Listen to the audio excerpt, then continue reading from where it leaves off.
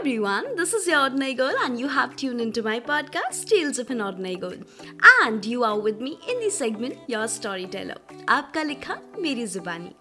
In this segment today, we have a beautiful music by Empowering Ink. तो देर किस बात की? आओ सुनाती हूँ एक प्यारी सी सक्सेस रेसिपी. मैं अक्सर खुद से पूछती हूँ, क्या रात भर जागे रहने से मेरे सपने पूरे हो जाएंगे? या फिर मेरी रातों की नींद ही सपनों की कीमत है?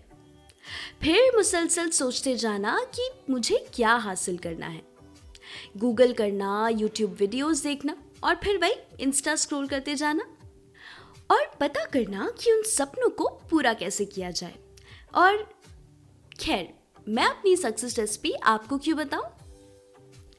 हर स्टेप को समझकर, जानकर लंबी लंबी सांसें भरना कि हाँ, ये थोड़ा मुश्किल है लेकिन कर ही लूंगी.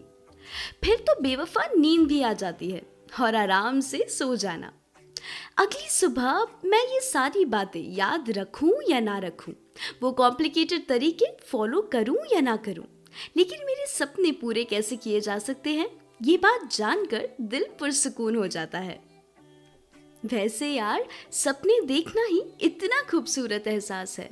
सपनों को हकीकत बनते देखना कितना अजीज होता होगा ना. इसी नोट पे अलविदा लेते हुए दुआ करती हूँ इंशाल्लाह आप सभी के सपने पूरे हो. Wow, such a cute writer by empowering ink. ये सही तो है, ये ख्वाबों की और सपनों की दुनिया कितनी प्यारी होती है, तो उनको हकीकत में देखना और कितना खूबसूरत लगता होगा. Anyway, I really hope you liked it, and इसी के साथ Ordinary Girl is signing off, saying tata, bye bye and truckloads of love to you.